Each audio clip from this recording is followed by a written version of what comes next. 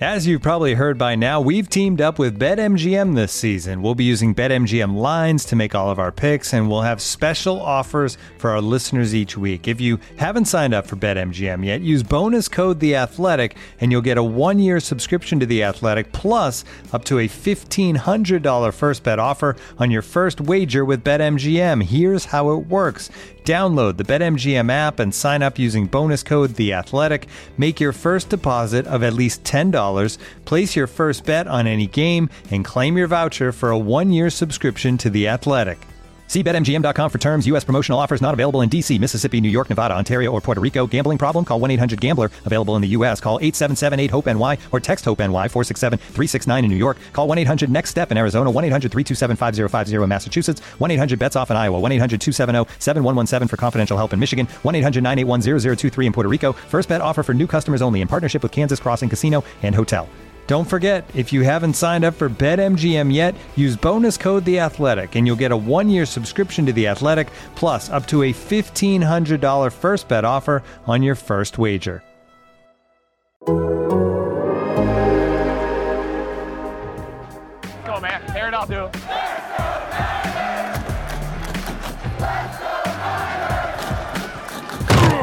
You're listening to Here's the Catch with David Lombardi, Matt Barrows, and Dennis Brown on the Athletic Podcast Network. Well, guess what? We're back. It's the Here's the Catch podcast, first episode of the 2021 season, because training camp is underway. We're, 10 or 11 days in?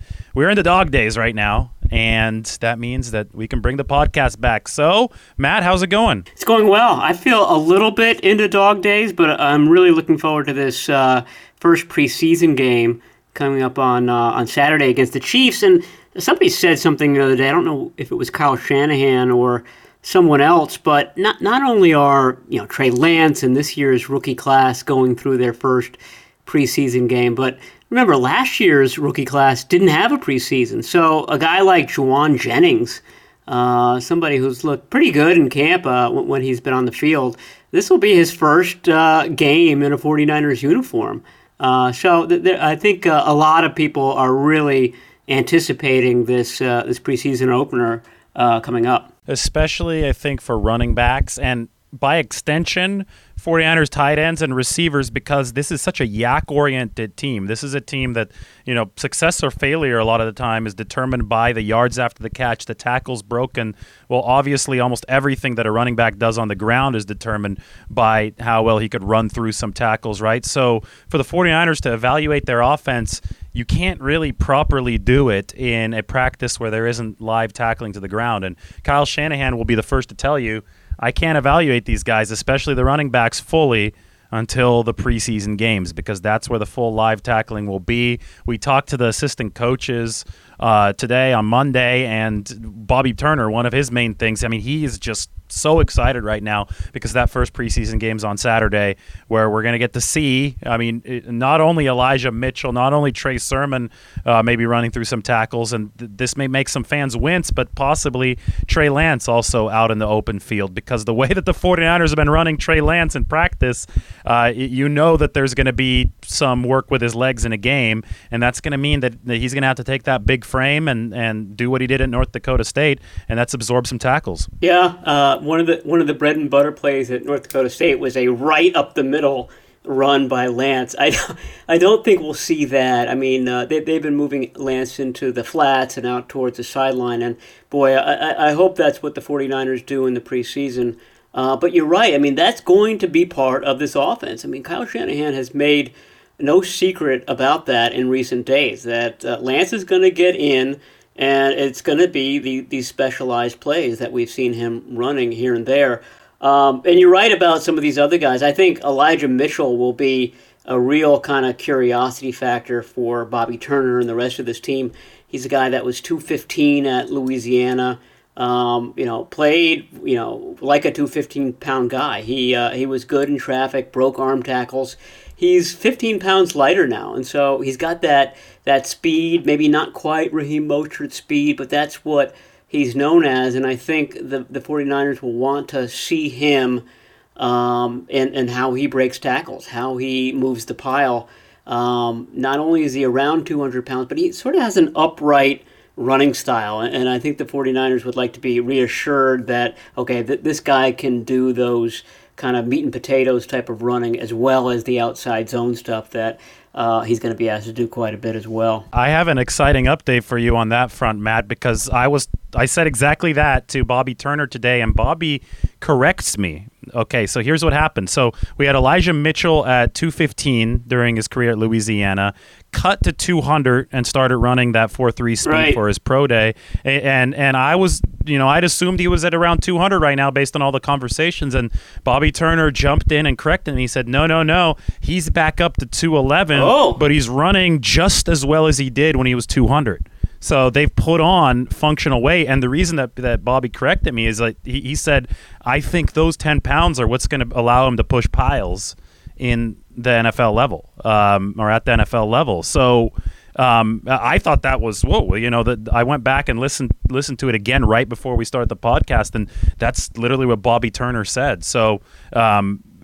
Best of both worlds, right? 49ers are going to have a guy that they can develop. Obviously, Trey Sermon is ahead of Elijah Mitchell. He's really impressed. He's going to be in there, I think, with the first team. I think you're going to see Trey Sermon be, the Tevin Coleman from 2019 for the 49ers to, I'm going to steal a word from you, Matt, to tenderize the defense ahead of Raheem Mostert. He's going to be the change-up speed, and then Raheem Mostert's going to be the 102-mile-an-hour fastball. But I think with Elijah Mitchell, super exciting for the 49ers to have a late-round draft pick, bringing you top-end speed, but also finding a way to get that muscle back on to be able to give him a little bit of the best of both worlds. Yeah, that's a great little nugget there, because we had Elijah Mitchell the other day in front of the 49ers media, and he said he's the same speed he was when he ran that 4.33 before the draft. So if he's running a 4.33 at 211, I'm a little bit dubious that it's 4.33, but it's fast. It's fast enough, certainly for this offense. That's a very nice development, and he's somebody. I mean, he's probably down on the depth chart now. You're right. It probably goes Raheem Mostert, and then he gets a very quick hook, probably in all three of these preseason games, and then Trey Sermon, and then it gets a little fuzzier after that. Wayne Gallman. I got to believe that Bobby Turner likes him. He was a guy that really delivered for the Giants last year. Jeff Wilson when he comes back. And then Elijah Mitchell and JaMycal Hasty. I got to think that Mitchell is ahead of Hasty on the depth chart. We see Mitchell lining up as a gunner on the punt return team, or the punt coverage team rather, which is a big deal. I mean, that's a major role in this team. That means that you're going to be up in uniform on game days.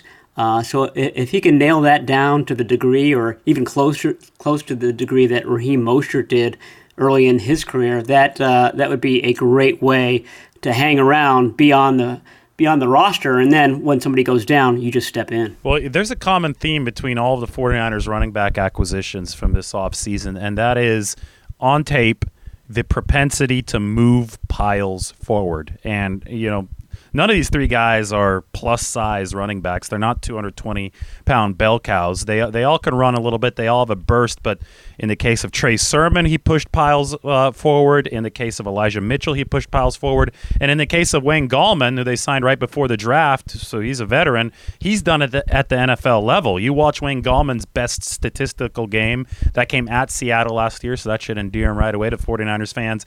The guy just keeps on churning his legs, and even at not plus size, he moves piles forward. And, I told Bobby Turner that, and he just started smiling, and all he said was, that's why they're here. That's why Bobby Turner got up on the table and advocated for the 49ers to sign Gallman, to draft Sermon, and to draft Elijah Mitchell, because it's very clear that this team is trying to add a physical nasty to its run game that we might not have seen before. And I think that's going to be a thunder and lightning combination if everybody stays healthy with Raheem Mostert, who's also, I don't think he gets enough credit for his physicality, Raheem Mostert, but let's be honest. I mean, Raheem Mostert is the fastest guy in the league, right? And when you combine that with the bruising potential that these other backs have, and then you throw Trey Lance into the mix too, because you know he's going to have some package plays. That 49ers run game, which we know Shanahan bases his offense around, I think that can be taken to a new level this year, especially when you consider the improvements they've made to their offensive line. Yeah, and it's not just improvements to the offensive line. It's heft that they've added to the offensive line. We've all read about Mike McGlinchey adding 15 to 20 pounds. The other tackle, Trent Williams, is around 330. The future right guard, Aaron Banks, I talked to him after Saturday's practice. He's 229. I'm sorry, he's 329. And that surprised me because I was watching him and I thought, okay, this is a guy that has dropped weight. There's no sloppy weight with him.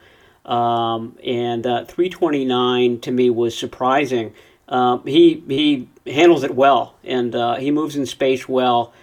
He's really good at getting up into the second level. His pass protection, which was his forte at Notre Dame, has been spotty, and I think that might kind of keep him out of the lineup for a little while. But just the potential you have there, as you noted. I don't know what Alex Mack is these days, but I'm certain it's over 300 pounds. This is a much bigger line than the lines that the 49ers have had in recent years. And I think to your point earlier, Trey Lance kind of brings that power element at times. Trey Sermon certainly does. I think Trey Sermon from OTAs onward has been the most impressive rookie out of all these guys. He's just been stable from the moment he set foot on the field, and I have to believe that Bobby Turner really loves that about him. This guy carries himself like a veteran from the get-go. An old-school guy like Bobby Turner loves that. Loves a guy who sits in the front row, takes copious notes. You don't have to tell him things twice, and that's what Trey Sermon's been since he got here in May. Looking for an assist with your credit card, but can't get a hold of anyone? Luckily, with 24/7 U.S.-based live customer service from Discover, everyone has the option to talk to a real person anytime, day or night. Yep, you heard that right. You can talk to a real human in customer service at any time. Sounds like a real game changer if you ask us.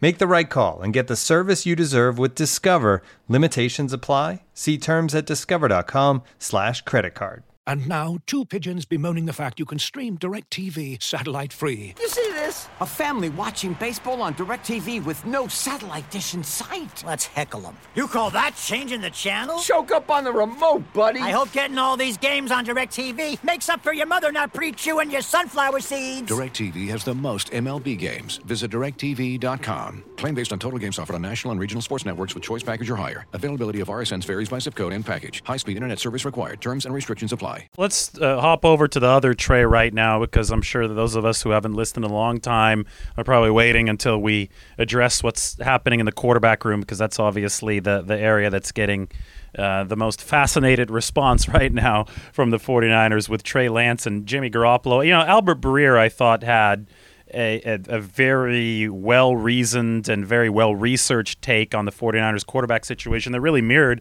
a lot of what we've been saying, Matt, today. And, Albert's line early in the piece is as follows. It'd be a mistake to look at what's happening in San Francisco as you would a conventional race for a quarterbacking job almost anywhere else. And that's because Kyle Shanahan's not looking at the decision he'll have to make as binary.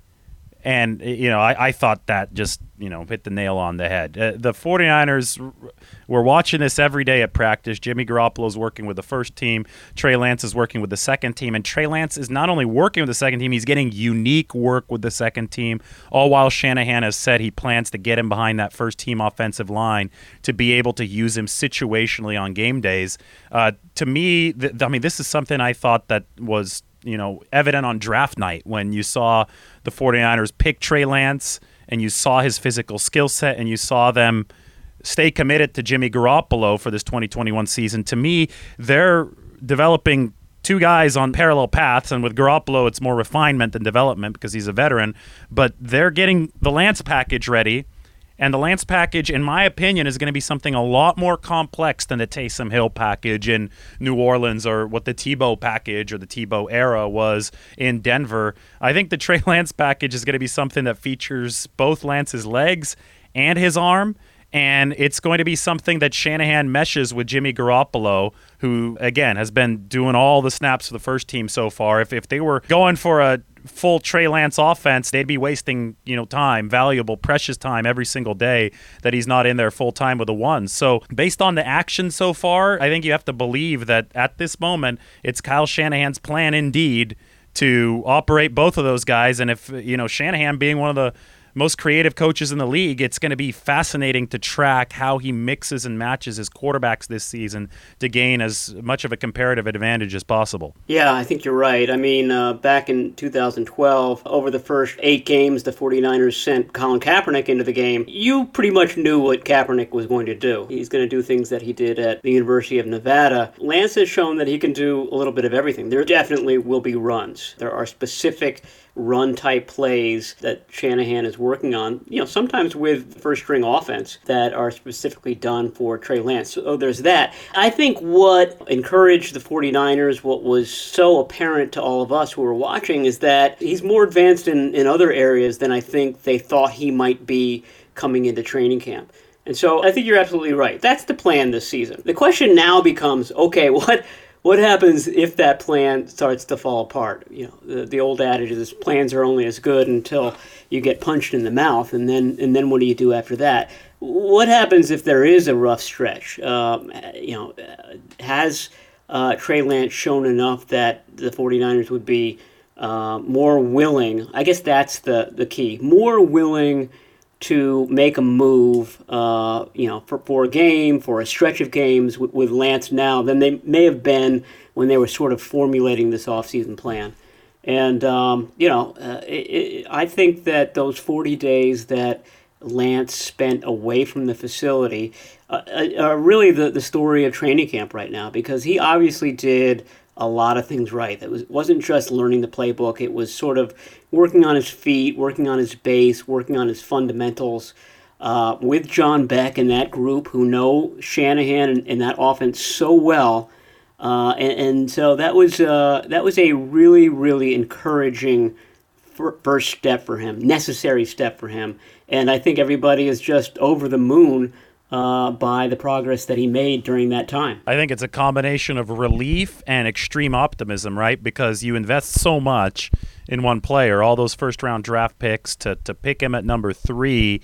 Obviously, you are gambling on Trey Lance being a transcendent talent that's your quarterback of the future, so you want that first impression to be good. If you're the 49ers, you entered this camp, I think, with your fingers crossed, hoping that first impression would be good, because a lot of times this kind of stuff does go with how the tone is set, right? So if the tone is set, on sketchy ground, everybody gets a little queasy after all that they spent for Trey Lance. But he passed the initial test with flying colors, enough for Kyle Shanahan to comfortably go out and say that the plan is indeed to get Trey Lance to play. And, I don't think that's a plan that Kyle Shanahan devised over the first 2 weeks of camp. I think that's what he devised when he was flying home from Justin Fields' Pro Day, drawing up plays for Trey Lance on his iPad. I think this is something that Kyle Shanahan has, daydreamt about for a while.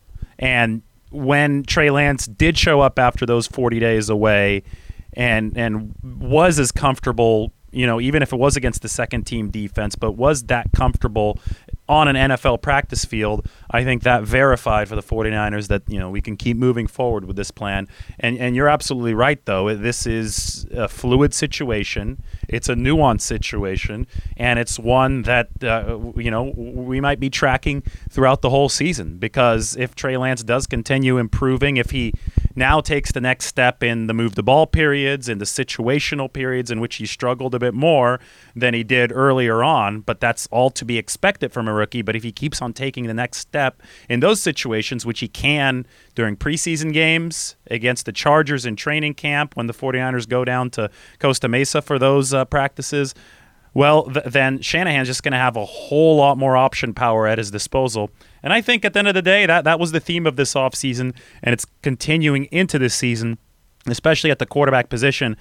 Kyle Shanahan and the 49ers want option power, because with greater options at the most important position comes greater potential of success. Yeah, option is a great word, considering that's what Trey Lance has been running quite a bit of. And you're right, at the very root of this, this is insurance over what has sunk the 49ers in 2 of the last 3 seasons, which is a quarterback getting hurt. So you're right. That first week of Trey Lance brought great relief and exhale that, okay, if something were to happen to Jimmy Garoppolo, we're not going down the 2018 path. We're not going down the 2020 path. We've got somebody worthwhile to take over. So I think that was fantastic. This does not become a problem if the 49ers win steadily from the get-go. It'll be rough patches, and it'll be partly sort of PR and what Shanahan is able to communicate to the fan base, to the media, to his own players. That Breer piece seemed to suggest that Shanahan was very encouraged that his players see that big picture that you were describing, that it's not binary, that Breer had in that quote. I think that's right now, because everything is great right now. Both quarterbacks look great. Practices are going smoothly. No big injuries to this point. Again, I think a lot of teams sort of have this great master plan that everybody's on board with when a season begins. It's when after it begins and things don't go as smoothly as you thought, and all of a sudden you realize, oh, there's a guy that we drafted 3rd overall on the roster, and he's only playing 4 or 5 snaps a game. So that'll be the question, and Shanahan has definitely set the stage. I think he's doing a good job in trying to explain it calmly to everybody. There's going to be a certain number of fans who never quite get it that way, but so far so good. Everything I think has gone according to plan for the 49ers to this point. Here's the big picture as far as 2021 is concerned. You talk about having a grand plan until you're punched in the face. Well, that's exactly what the 49ers had in 2018 and 2020. Both times they got punched in the face, and they weren't ready for being punched in the face. They went to Nick Mullins and C.J. Beathard in those 2 seasons. Well, if you do zoom out now, you realize that no matter what, problems, drama, controversy the 49ers might have if they do encounter a rough stretch in the season, or if they do encounter some injuries in the season, they're still better off on paper to be able to absorb the punch, because now they actually have some depth at the quarterback position, right? So now you're insulated there. And, I've always saw the Trey Lance plan as a coexisting plan. You have the short term and the long term. And obviously, when you trade that much for a guy, you want him to contribute in both facets, right? And you could even use the short term and the development that happens over that time, and the fact that you have Jimmy Garoppolo on the roster to be able to get Trey Lance's feet wet. You could use the short term to benefit the long term. And I think that's exactly what Kyle Shanahan's trying to do. He's trying to say, guys, we can make both of these approaches coexist, and we can have a transition from the short term into the long term that maximizes our chances of winning this year, which is why the 49ers pushed so many one-year deals onto the table for this season. It is win now mode, but also for the future when obviously Trey Lance's physical talent can help the 49ers reach their goals, but obviously the fact that he's on a rookie deal can also potentially help them, craft the most well-rounded roster possible within the context of the salary cap moving forward. So it's complicated. It's hard to explain. It's not good for Twitter, right? Because Twitter wants one or the other. Twitter doesn't understand when something is nuanced. But I'm glad we get to flesh this out and talk about it, because I do think that the 49ers are trying to do multiple things at once with this whole Lance and Garoppolo situation. And that rookie deal allows them to have one of the highest paid offensive tackles in the league, one of the highest paid middle linebackers. They could have the highest paid defensive end in the league coming up very shortly. And I think that's been another interesting storyline of training camp. Nick Bosa, I mean, we've been watching him. He's not doing any versus opponents type of work yet. It's all been, against tackle sleds and tackle dummies. But, boy, he looks pretty sharp when he's doing that. And the other guy who's probably been even a bigger surprise is Dee Ford. Dee Ford has been out there just about every day. Again, he's not going through a full practice yet, but he's been pushing himself. You can see him trying out different things. He's not there yet. But, with every practice, I think, David, there's more and more optimism that at least Dee Ford is going to be able to contribute this year. And if he's contributing at a 2018 or 2019 level, that's just bonus money for this team. That's just gravy for this already very, very talented defensive line, which I think it's far and away the best position group on this team. It's the heartbeat of the team. I mean, we're out there every single day at practice, and I think we've talked about this multiple times. We both love football. We love the energy that comes with ball being back, and that means that like a magnet, that corner of the field where Chris Kasarik is working with a defensive lineman, it just draws us in. If you want to feel alive, if you want to feel motivated and ready to, pun intended, tackle the rest of your day, you go and watch the 49ers defensive linemen do their work before team drills start. And it's not like that with every single team. But with the 49ers and with Chris Kasarik, the position coach over there, and with Darryl Tapp, who's his new assistant over there, and with all that talent in the corner just pounding the sleds and all the yelling and the hooting and hollering, that really is the emotional heartbeat of the 49ers team. Everybody could write what they want about the quarterback situation, and everybody can say how loaded the roster is across multiple positions, and that's all true. But at the end of the day, this is a full contact sport that in many ways is won and lost in the trenches.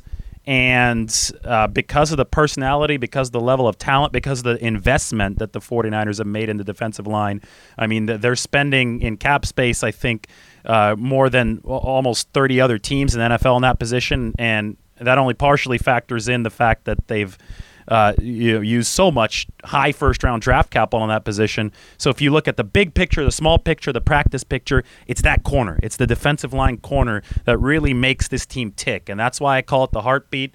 And the fact that Dee Ford is back out there, the fact that Nick Bosa should be out there for week one, it's allowed the 49ers to have visions of 2019. And it's going to be different than 2019, but I think it could be different in a good way. I think they might be deeper on the interior, for example. No DeForest Buckner, but you still have Bosa, you still have Armstead, you still potentially will have Dee Ford out there if he could stay healthy, and now you have a guy named Javon Kinlaw too. So it's exciting times for that 49ers defensive line, and I think as it goes, so will this team. Yeah, I mean, personality is part of it. I mean, we look at the guy's size and weight and how many sacks they have and this, that, and the other, but it's how that all kind of congeals, the chemistry, the vibe, getting into a groove, and this team seems to have the right ingredients for that. I have not talked to him yet, but I've heard very good things about Zach Kerr, sort of being, sort of a veteran type of glue type of guy. He's going to be a great mentor, I think, for Javon Kinlaw.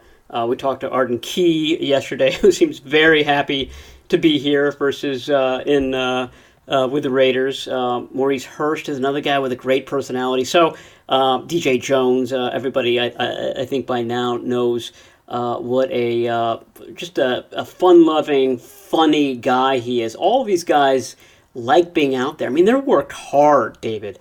I don't know if I've ever seen a position group since I've covered the 49ers work as hard, constantly hard as the D-line group does. And nobody complains. They seem to take kind of a pride in it. They like being around each other. They love their coaches. And you mentioned Darryl Tapp. He was added to that mix. And just a guy who's literally out of the Chris Kasarik mold. Kasarik coached him quite a bit. And I think that he's, in the running for becoming a defensive line coach himself one day and sort of being another version of Kasarik. He seems to have all the right ingredients to that too. So it's a great group. It's going to be the strength of this defense. The only question mark are these ends, and everybody seems to be on track for playing. Maybe not Dee Ford a lot early in the season, but talking about Dee Ford playing at all in 2021 is something that we weren't even kind of considering 5 or 6 months ago. But now it seems like more of a reality. I don't want to speak too soon for the 49ers because then people are going to jump all over me on this, but the vibe seems so different than 2020 when, even it just started with those injuries in the offseason, Debo breaking his foot, and then the whole COVID test that happened in Nashville that broke up the 49ers summit there. A lot of the offensive players were getting some work in. I mean, 2020, and then, the sky was orange when the season started, right? Everything just felt weird for the 49ers in that year, which obviously started with them blowing a lead late in the Super Bowl. To me, the fact that we saw Nick Bosa and Dee Ford out there on the very first day of practice, the fact that we saw or have seen Jalen Hurd out there, in the days since, Jalen Hurd catching a pass, all these, dominoes that just a couple months ago or just a few weeks ago, people were saying, oh, there's a snowball chance in hell that Dee Ford will be out there or that Jalen Hurd will be out there. Well, the fact that it's actually happening just gives a healthier, literally, vibe to the 49ers than in the past. Obviously, they've had their injuries in the offseason, but I think every team deals with a little bit of that. I mean, you talk about Tarvarius Moore and Justin School and the whole OTA situation, but throughout camp so far, and you can knock on wood if you're a 49ers fan, it does seem to be a healthier vibe, does seem to be a more optimistic vibe. And if it stays that way, if the roster is able to stay reasonably healthy through the rest of camp and these preseason games, they indeed should be deep. And I guess we're talking about Jalen Hurd, so it's a natural segue to the receiver position. That's one with Hurd back and Jauan Jennings now back. All of a sudden, that position group, Matt, looks potentially deeper than I expected it to look. I was very iffy about the depth of the receiver room entering camp. I mean, you have Ayuk and Samuel at the top, but then you're not sure what the hell's going on beyond that. I'll tell you what, though, if you get Hurd healthy and he stays that way, which it is proceeding along that track right now, if Jauan Jennings is available, if Mohamed Sanu is as healthy as he's looked as opposed to last year when he was hampered by that ankle sprain, all of a sudden you have a decent-looking room there beyond the top two guys. Yeah, we should start with the top two guys. They've looked fantastic, and Deebo Samuel, in particular, I think has just jumped out. I mean, he's slimmer this year. You mentioned the foot injury last year. We didn't even see him in training camp. And the foot injury led to a Deebo Samuel issue, which is gaining weight. And he hasn't done that this past offseason. He's below the weight that Wes Welker wants him to play at, and that's been evident in how he's played. They're obviously not going to do the typical Deebo Samuel catch and run that he does in the regular season. They don't want to get any defensive backs injured, but he's been really terrific on the downfield stuff, which is an element of his game that he worked on in the offseason that he wants to expand this year, and he's done so far. So the first two guys, I think that's got to be one of the most encouraging things coming out of camp, is that those two players look the part. And I'm not sure you could have said that, since, I don't know, Michael Crabtree and Anquan Bolden were here in 2014 or so. Then I think there's a drop-off, and probably Sanu right now is the second guy, and Trent Sherfield is the third guy. But you're right, those two guys that you mentioned, Jauan Jennings, there's going to be a receiver who's going to stand out in these preseason games. There should be. And he's a strong candidate to do that.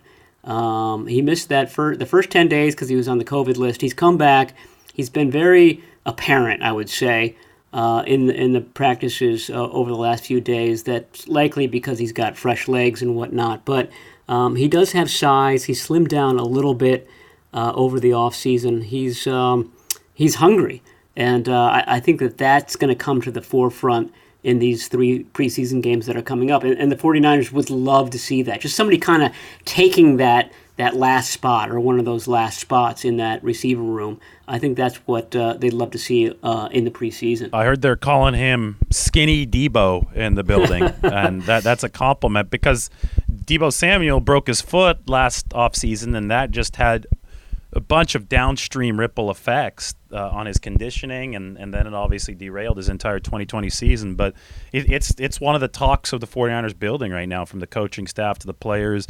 Debo Samuel came in serious shape, and you could tell it's allowed him to start running the deep ball. I mean, one of the best plays at camp was the pass from Jimmy Garoppolo, 45-yarder, hit Debo Samuel in stride downfield. I think the 49ers hope that better pass protection combined with receivers who are in better shape, like Debo Samuel, a little bit lighter, a little bit faster, will allow them to start airing it out a little bit more, add that deep game into the fold. And Garoppolo hit Samuel in stride for what I think symbolically, verified that's in the 49ers' plans. And, I mean, Debo himself has said that. So that receiver room is intriguing for the 49ers, but far from complete. We'll see if they could really polish it off here in these preseason games before the opener at Detroit.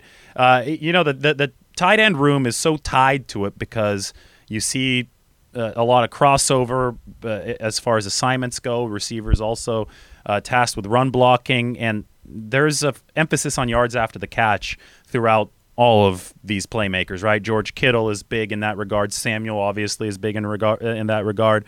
But as we do shift focus toward the tight ends, Matt, everybody knows about Kittle. This is an all-pro superstar. If he's healthy, just like a lot of these other guys with that asterisk, he's going to be a problem for other teams. But beyond that, where do you see the 49ers going? I mean, you have Dwelly, who's doing some good stuff. They're happy with how he's progressed strength-wise. Michael Pruitt is an interesting player to me. He's been out with a calf issue, but they expect him back soon. And then Charlie Werner. I mean, he's been working with George Kittle in the offseason. Do you think that he has made that necessary stride to be a complement to George Kittle here in this 2021 season? Yeah, I mean, his play strength, I think, was an issue last year, and that's why he was out in Nashville working with George. George has become one of the best blocking tight ends in the league and has really worked on his strength over time. I don't know the answer to that. I think that's something that we'll be able to see more plainly against the Chiefs, against the Chargers, in the preseason. And then, another guy, a late addition, is Jordan Matthews. And, he just has this eagerness about him. You could just feel it, hear it on the field. And you need to have that if you're moving from receiver to tight end. It's a punishing position. You have to take on 265, 270-pound defensive ends at times. And a receiver certainly can't do that. A tight end is overmatched, but you have to have that willingness to do that. And Matthews has the requisite zeal. The question will be, does he have the technique to do it in the same year that he's converting? That's a pretty daunting ask. Or task to have. But like I said, he's attacking it the right way. So he'll be interesting to watch. I mean, I just see them putting him at that F position, which is basically the slot position, and doing with him what they'd like to do, pairing George Kittle, a Y, an inline blocker, with more of a pass-catching tight end. I think that's what the 49ers have wanted to do for a while. I just wonder whether Matthews ultimately will be that nice complement for George Kittle. Let's flip it over back to the defensive side of the ball, so we really just cover the whole roster here, because we've almost gotten it all squared away. But obviously, a very, very crucial component that we haven't talked about yet is the secondary. And for that 49ers secondary, Matt, I think it's an absolutely fascinating year. I talked to Corey Undlin today, who's the cornerbacks coach for the 49ers. And, the theme of our conversation was that here's a secondary where you have 3 stalwarts who turned 30 within like a month of each other this offseason. And Jason Verrett, K'Wan Williams, and Jimmy Ward. And then you also have 3 draftees who the 49ers have high hopes for, at least for one or two of them, right? In Ambry Thomas, Diamador Lenore, and Talanoa Hufanga. And you have these veterans on mostly one-year deals. Jimmy Ward is still under contract for 2 more seasons, but the 49ers made a lot of one-year signings that fit under the salary cap with the more experienced guys. And obviously, since they're now on the wrong side of 30, you can't really expect them to be around for all too much longer, even if they are extended beyond this season. So I see this as another position at which the 49ers are trying to maximize short-term success with the veterans, but also find a way to develop that longevity with the rookies. And on the practice field, I've seen Tavon Wilson, the free agent safety they signed. He's a veteran on the wrong side of 30. I've seen him trying to mentor Ambry Thomas. I mean, they were in a very intense discussion the other day with Wilson explaining something to Ambry Thomas. Countless other situations have already happened. There's teaching situations on the field from veterans to youngsters.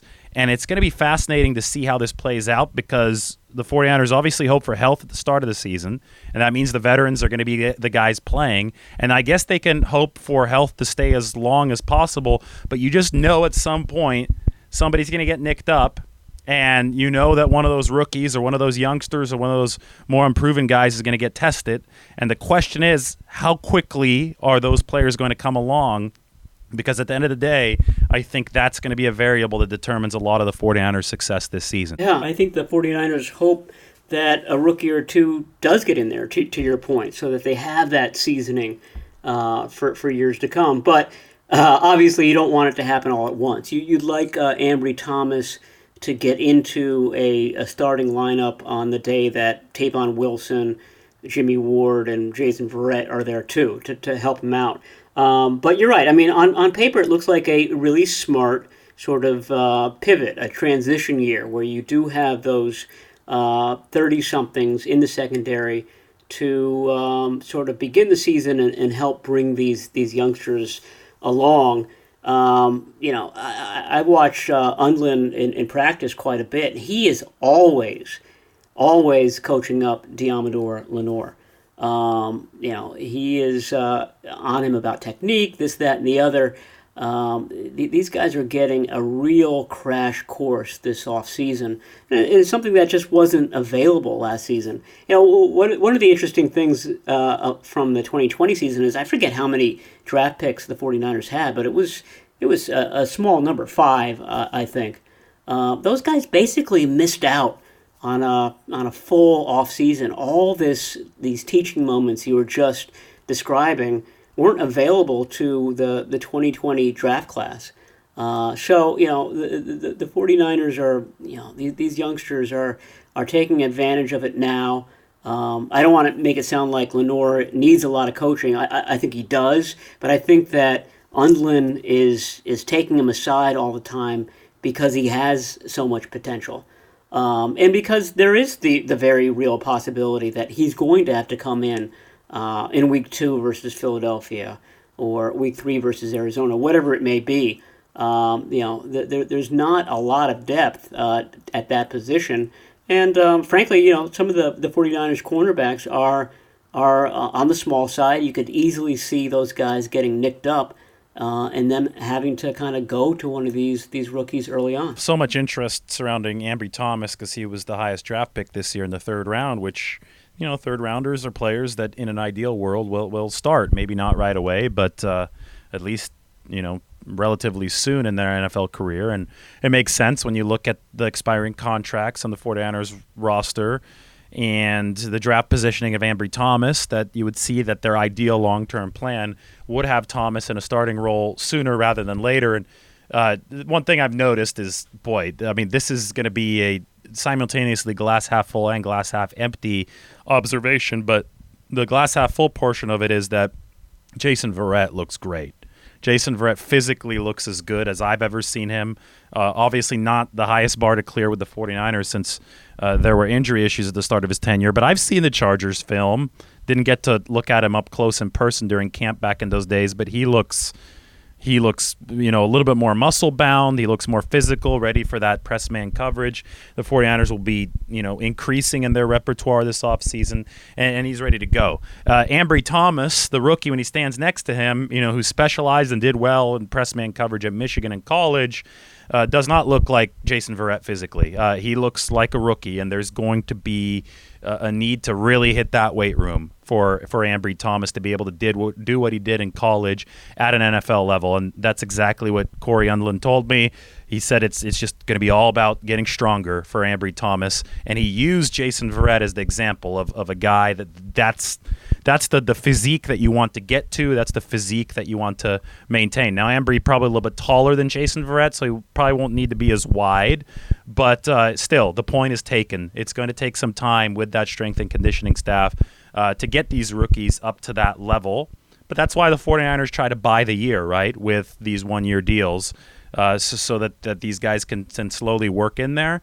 Again, though, they're going to have to find a way to get meet halfway during the season, because there's no way, in my opinion, that they won't need to leverage their depth, and that's going to mean probably throwing Lenoir, probably throwing Ambry Thomas, maybe throwing Talanoa Hufanga into the mix before they have fully realized the idealized NFL body that the 49ers and their strength and conditioning staff is shooting for over a year or two of development. Who are your top three players of these first 11 practices? It sounds like Verrett is one of them. For me, it would be Verrett, Deebo Samuel, and Fred Warner. I mean, we don't talk about him much, but he's always in the right spot, intercepting passes, filling holes, stuff like that. Anyone else stand out to you as just being on the mark these first 11 games? Yeah, I mean, you have to mention Fred. I know that we didn't, even talk about the linebackers yet, but I think that's a testament to why Fred Warner just got $95 million, because he's so reliable and so on point. The anticipation is just awesome. He's become, just that cerebral and physical leader of the defense, to the point where the reliability means that you could just talk about everybody else because you know what Fred Warner is going to give you. So Fred Warner's obviously stood out. It looks like he's even stronger than he was last year. I mean, the guy's big. You brought this question up to Fred, and I know that he shrugged it off a bit, but I think it's a big deal. I thought it was a very astute observation of you, Matt. 6'4" linebackers, they don't typically make them like that, especially in a league of downsizing linebackers, where a lot of these guys are former defensive backs. You saw the 49ers do it with Marcel Harris, moving him from strong safety to linebacker. Well, Fred Warner is not that. Fred Warner is 6'4", strapping, has added some muscle, but he could still cover, right? So he could do everything for you. He could be stout against the run. His instincts, make him great against the short pass, but he can also get out there and cover downfield, as we've seen over the past several seasons. So Warner, you can't, praise him enough, and you can't pay him enough, and that's why he's making the most money out of any linebacker in the NFL right now. If I had to, name a couple other players, I'll go with a slightly more under the radar one. I've really liked how Trent Sherfield has looked. I don't think he's looked like the 49ers' best receiver. And by the way, I'm going to name Brandon Ayuk in a bit, because I think Ayuk has looked awesome too. But I think Sherfield has looked like a guy who can make an impact on offense. And that's critical, because we already knew that he was going to make this team and make a big impact on special teams. This is one of the better special teams contributors in the league. He scored a touchdown as a gunner for Arizona. I mean, the 49ers struggled in almost all facets of special teams last year, so they went out and got a guy that really impressed them with the Cardinals in Trent Sherfield. He's going to do a lot of dirty work in that third phase of the game for the 49ers. Just watch. He's going to be on all the units. He's going to be a starter on all the units.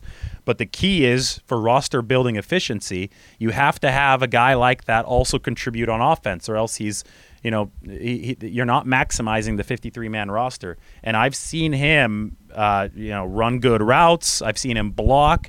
He is strong. He says he didn't gain any weight since Arizona, and I believe him now that I've rewatched the film. But it's just something I didn't take into account until we saw him in person. Matt, this guy is ripped, and he's able to deliver in the run game for the 49ers. He's able to deliver in the short game for the 49ers, when they're passing the ball. So for me, it's Warner, it's Sherfield, and it's Brandon Ayuk, who's added, 5 to 10 pounds and might be that 49ers punt returner this year. Yeah, and one thing about Trent Sherfield, Deebo Samuel sat out one practice. And I remember thinking to myself, heading into that practice, okay, let's see if any of these other receivers step up, because we were still at the stage where it was Ayuk and Samuel and nobody else. And that was the day that Sherfield did exactly that. He got more reps than he normally would get. He got more reps with the ones, and he made the most of them. And that's exactly what you want. Somebody who, if there is an occasion where an Ayuk or Samuel doesn't play, that guy comes in, and it's not, dipping your toe in the water. It's seizing the opportunity. And Sherfield had one practice to do that, and he did, which is a great, great sign. The other thing that jumps out about Trent Sherfield is that even on days that they're in shells and everybody else is wearing shorts, Sherfield is always in his football pants, his full uniform. Yeah, it's sort of like a mental thing, I think, for him, just kind of getting into the mode of being on the field on Sundays. You just need guys like that on your team, and the 49ers, I think that helped spearhead a lot of their success in 2019, and they've since promoted guys like that. I think Raheem Mostert was obviously one of them. Remember, he did a ton of initial work as a gunner. Obviously, you don't want to have Mostert now as an all-time gunner. Maybe you use him in the most important situations, or maybe not at all, but you get a guy like Sherfield to take that role. And the reason that Sherfield was so excited to sign with the 49ers, or a big part of the reason, was that he's seen guys like Raheem Mostert handle the special teams duties that the 49ers gave him, and he's seen the upward mobility that the 49ers offered, and turned Mostert into the team's top running back. He contributed on special teams. He did the dirty work. He was a football player and not just a running back, and that ended up to him being rewarded with greater responsibility. So I think Trent Sherfield is going to be one of those critical glue pieces for the 49ers this year, with a chance to earn a bigger role moving forward with the team, even though he's only on a one-year deal. And by the way, there are a lot of one-year deals on this team for essentially every single position group, right? So this is going to be a fascinating year entering a fascinating offseason, because so much of what the 49ers do here in 2021, not 2020. We don't want to mistake this with 2020. No. So much of what the 49ers do here in 2021 is going to impact how they chart the path forward in what's going to be, you thought this offseason was crazy. I think, God, that 22 offseason is going to be pivotal for the 49ers as far as the long-term plan is concerned. Well, it just makes it so much easier when you have a starting quarterback who's on a rookie deal. And that's a huge, probably the biggest part of what you're describing, that plan going forward and how they're going to have sustainability on this team. I guess it's, 2026 when Trey Lance's rookie deal comes up that we'll have to start worrying about then. But for a while, at least, it seems as if the 49ers will have some leeway to do some of these big deals. That's going to be a lot of fun, but first they have to take care of that short-term business. So, just to wrap up, I know that we have an actual game coming up, but what do you think is going to happen on Saturday, Matt? Obviously, we don't really care about the final score in this game. It's a preseason game, but what would you personally like to see? The 49ers will likely release their plans a little bit later in the week, whether it be running the first team offense out there for a series or two, or not running them out there at all. But we're definitely going to see some action, some not resolution, but some progress, in my opinion, in some of these position battles. And we're going to get to see a preseason game for the first time since 2019. Selfishly, I'm excited to see Josh Hokett, the fullback for the 49ers, because you never know. Kyle Juszczyk might be unavailable for a game or two, and I know this is something folks don't want to think about, but injuries happened in 2020. You have to have depth, and I asked Kyle Shanahan about Josh Hokett, the backup fullback, after he caught 6 passes the other day, and Shanahan said, well, I hope he could be a guy that makes us comfortable behind Kyle Juszczyk, but I don't know, because I didn't get to see him in a preseason game last year. Well, we finally get to see players like that with live tackling in an actual game situation. And I think we're going to learn a lot about exactly how much depth the 49ers really have this coming Saturday. And that's what I'm most excited about tracking. I'm most excited about Talanoa Hufanga. He's a guy, Shanahan noted this, that comes alive a little bit more when the pads go on. And I imagine that happens to a greater degree in live games like we'll have on Saturday. He's been playing safety with the second stringers, so I imagine he plays a huge portion of the game. I think that group, the Trey Lance on offense, Hufanga, and others on defense will end up playing more than any others. And just kind of getting to your point about Sherfield, Hufanga also is going to be on just about every special teams unit. And you and I both remember those 2011 special teams, Blake Costanzo, Gooden, some other guys, that had real personality. There was real chemistry and charisma with those teams, and they made a difference. Those special teams were really, really good, and I think the 49ers are starting to get the right mix of guys, and Hufanga, I think, is one of those straws that stirs the drink. I mean, he's got the personality, he's got the energy, he's got the hype, big hits. He's a guy that can really kind of take what last year was a bad special teams unit into an elite one, and I think that obviously that helps a Super Bowl cause quite a bit. So much going on. And I think that we touched on a little bit of all of it, and we went in decent depth on some of this stuff, but we don't want to belabor this beyond an hour, right? So I'm sure there's some people who would want to listen to this for 5 hours, and some of you probably got sick of us after 20 minutes. But rest assured, both extremes, you guys will have something to look forward to. We'll have some shorter shows later in the season, but we'll have more shows as this season continues. So be sure to check it out as stuff develops. There's going to be a lot to talk about here in this 2021 campaign for the 49ers. Anyway, for Matt Barrows, this is David Lombardi. This has been the Here's the Catch 49ers podcast on The Athletic. We will talk to you soon, and we're going to have a lot of fun with this 2021 year. Take care, everybody.